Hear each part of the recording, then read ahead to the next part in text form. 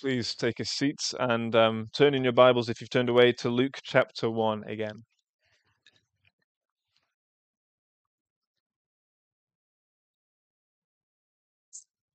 And as we begin, let me pray. Lord, we have just sung that your precepts, your word gives great delight. Lord, I pray that you would give us delight as we consider your graciousness and your kindness to us in the gospel. And so, Lord, I do pray then that the words that I speak and the meditations of all our hearts would be acceptable in your sight, O Lord, our rock and our Redeemer. Amen. To begin with, I want you to think about your passport or your driving license. I'll get mine out here. Here's my driving license. It's got information about you. And I want to think about some of that information. Our pastor is right in front of me, so I'll ask him a question. Pastor, what is your name according to your passport? Just your first name. I don't need to know your middle names or anything. James. James claims his name is James. Okay. James, how do you know your name is James? All my life, I've been called other names. You haven't It's called other names, yes. it's a name I've been called most of my life since I can remember. Since yes. So who probably were the first people to call you James, do you think? I think it probably would be my father and mother. Yeah, your father and mother, your parents. Do you trust your parents? Yes. Yes. Okay. So James believes his name is James because his parents first called him that and he trusts them. Okay. Let me ask Ilya. Ilya, kolyu narodzenia ty? Or when is your birthday? Today. It is Ilya's birthday today. Ilya, one moment. Jak znasz ty? Or how do you know?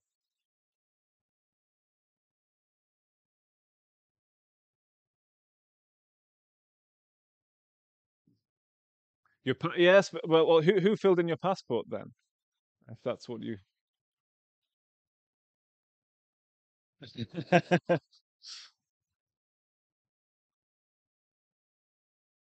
How do you know before you got a passport that your birthday was today? Your parents told you, yes. Do you trust your parents?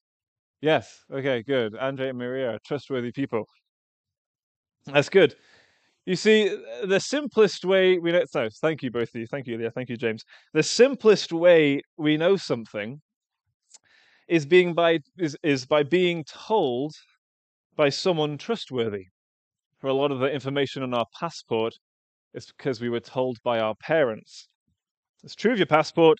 It's also true of Luke's gospel. We can know something because we're told by someone trustworthy.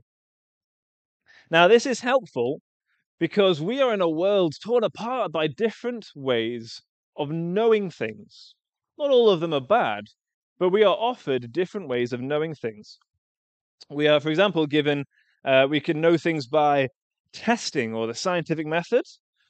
And we're also told sometimes that we can know things by feeling. Let's think about those in turn.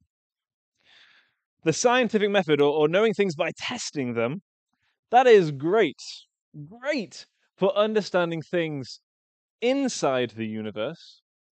It is useless for understanding things outside the universe. Good for inside the universe, useless for outside the universe. Let me kind of illustrate that. So God has made an orderly universe which works in an orderly way. Great. So, how do you find the boiling temperature of water?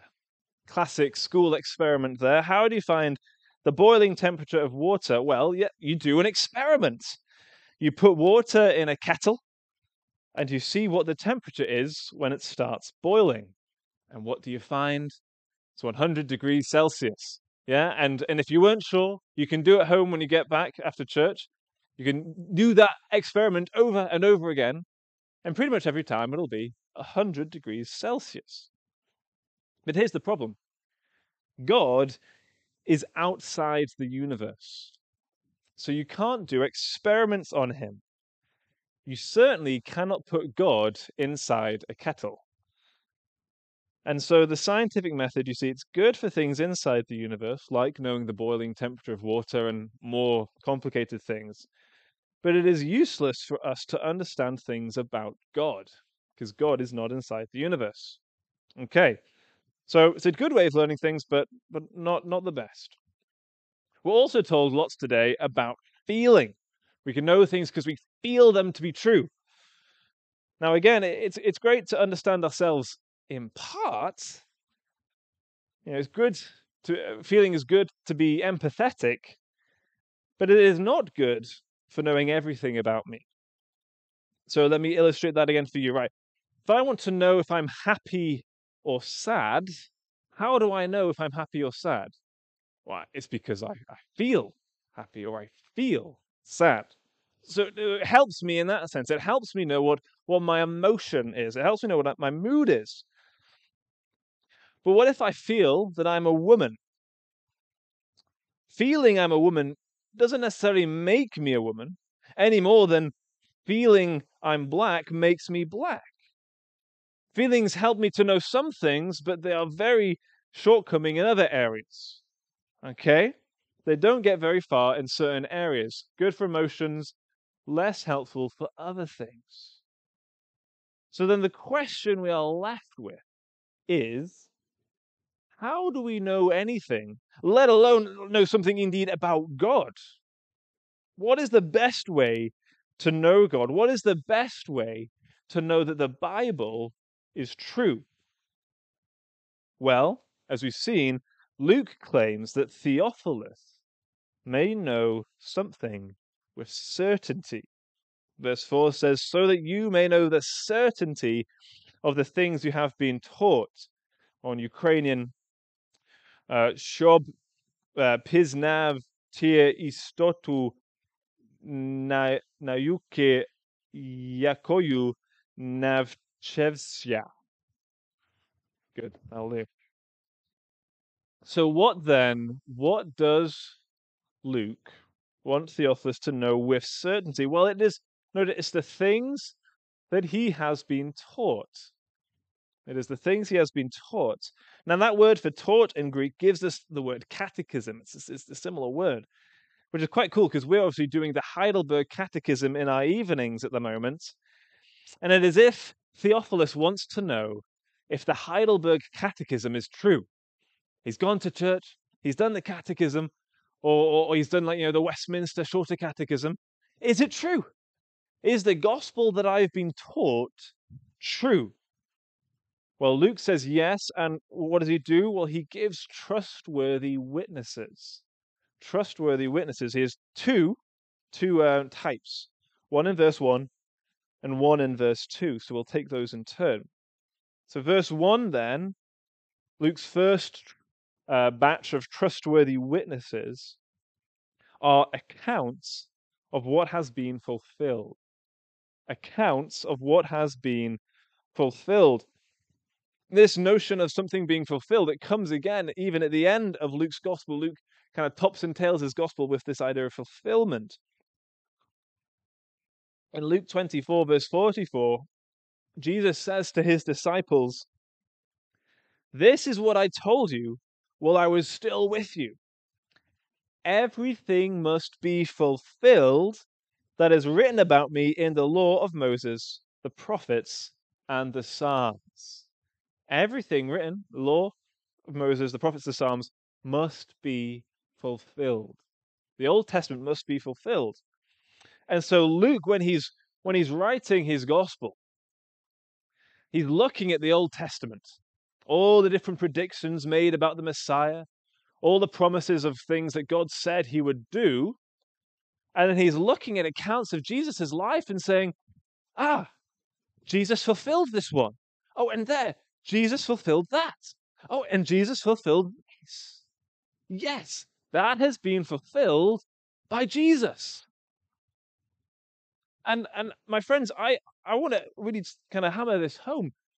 I think sometimes because we're so kind of used to the Bible, we don't quite realize that like the Old Testament was written hundreds of years before the New Testament. Well, parts of it were, yeah? And like, for example, do we remember that Isaiah 53, which when we read, we go, that's clearly talking about Jesus, written hundreds of years before Jesus was born. And if you read Jewish commentators before the coming of Jesus, a lot of them think it's the Messiah, but there's kind of some uncertainty. Later commentators think maybe the suffering servant is Israel, which is kind of confusing, but we're not quite sure. And now that Jesus has come, only now we see with hindsight, we look at Isaiah 53 and the suffering servant, and we see, oh, of course that's talking about Jesus. Isn't it obvious? But that's the benefit of the hindsight that we look at Isaiah 53 and other places and we go, that is clearly talking about Jesus. How could it not be? And I think sometimes we lose the appreciation of that surprise that, oh, wow, it really is talking about Jesus. And so, my friends, if you want to know that the Bible is true, one way is you just look at the two halves. You look at the first half, you've got all these promises, all these prophecies, all these anticipations, and you see that Jesus fulfills them in the second half. It's incredible. It's incredible. Jesus actually fulfills prophecy. And that is the first thing that Luke looks at. He says, people have drawn up an account of the things that have been fulfilled among us. Jesus has fulfilled the Old Testament. That's the first section.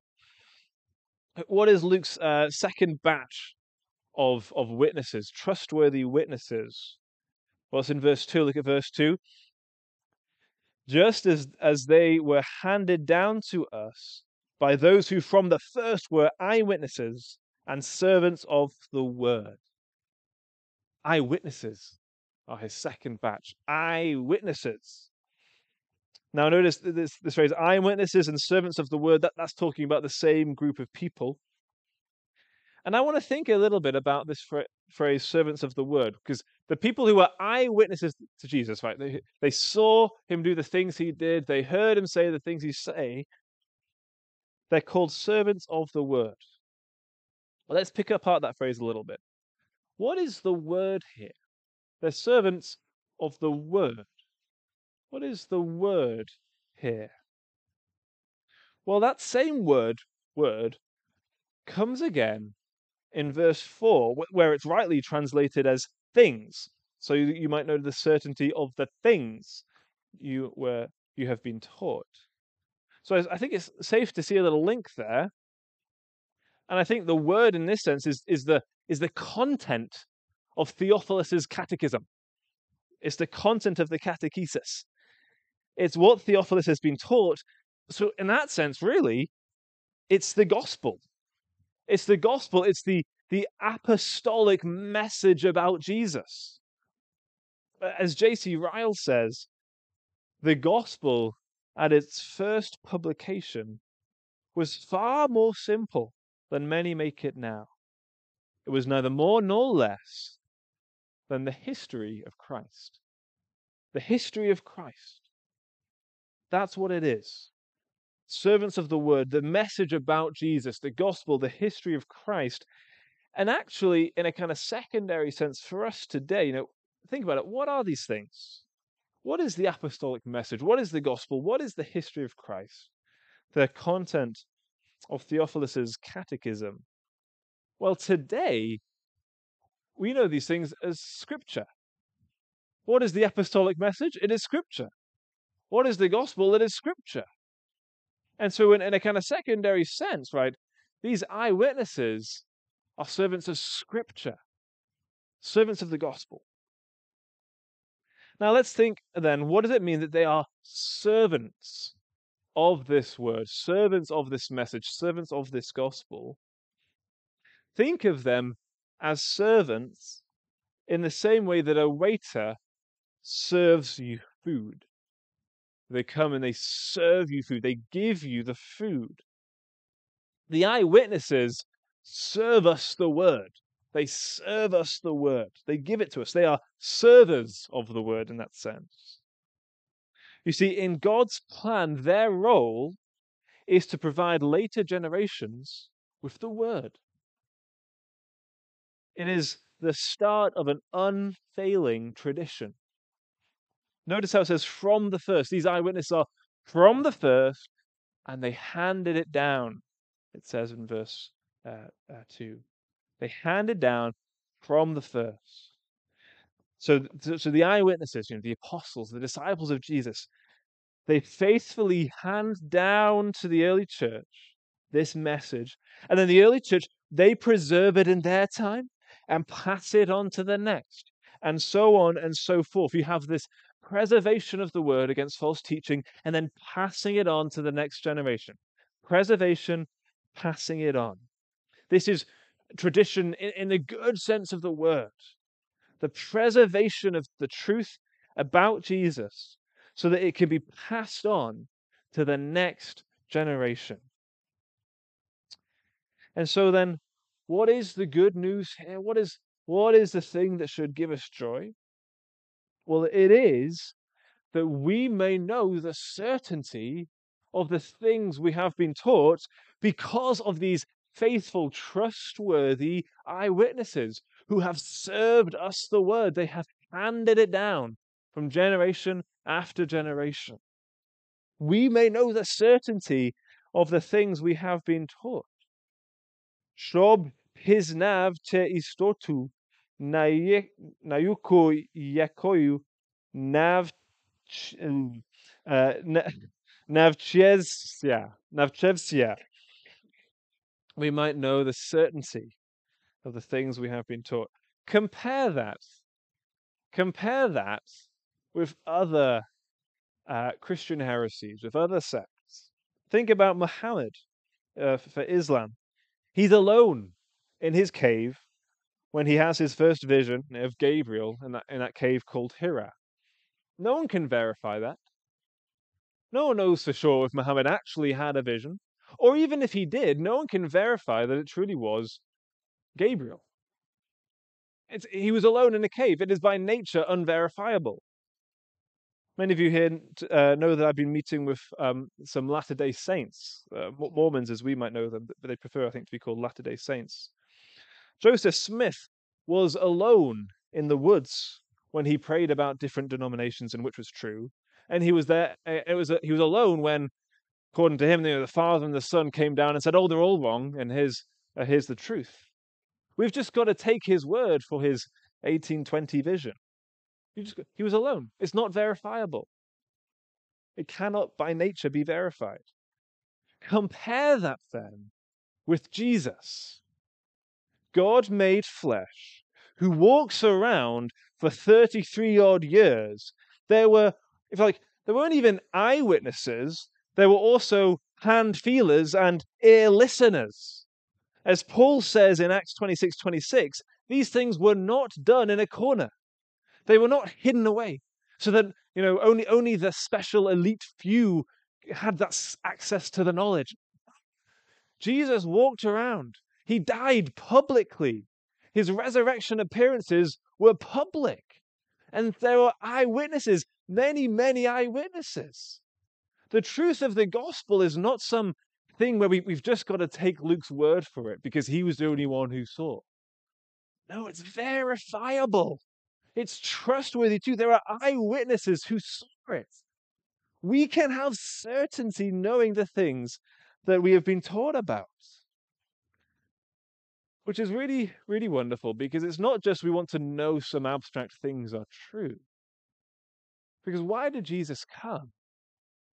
He came to save us. He came to save us from our sin. And so God has come to save you in a verifiable way. God has come to save you in a witnessed way. God has come to save you in a way that has been corroborated and confirmed by trustworthy eyewitnesses. A fun little game, if you like, to play when you read the Gospel of Luke is to think, who is the eyewitness to this bit of this passage that I'm reading? Who was the eyewitness? Who was the trustworthy eyewitness? We may know the certainty of the things we have been taught. Shlob pis nav te istotu nayuke yakoyu navchevsia. God has come to rescue us in a verifiable and witnessed way. Because the best way to know something is to have a trustworthy witness. And we have that in Luke's Gospel. Let me pray.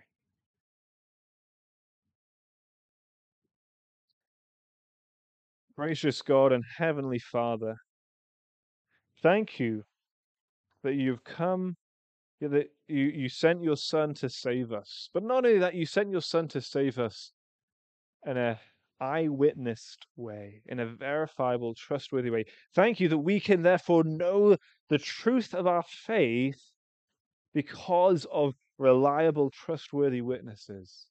Not only were you gracious in sending a Savior, you were gracious in providing eyewitnesses who can confirm that Jesus really is the Savior.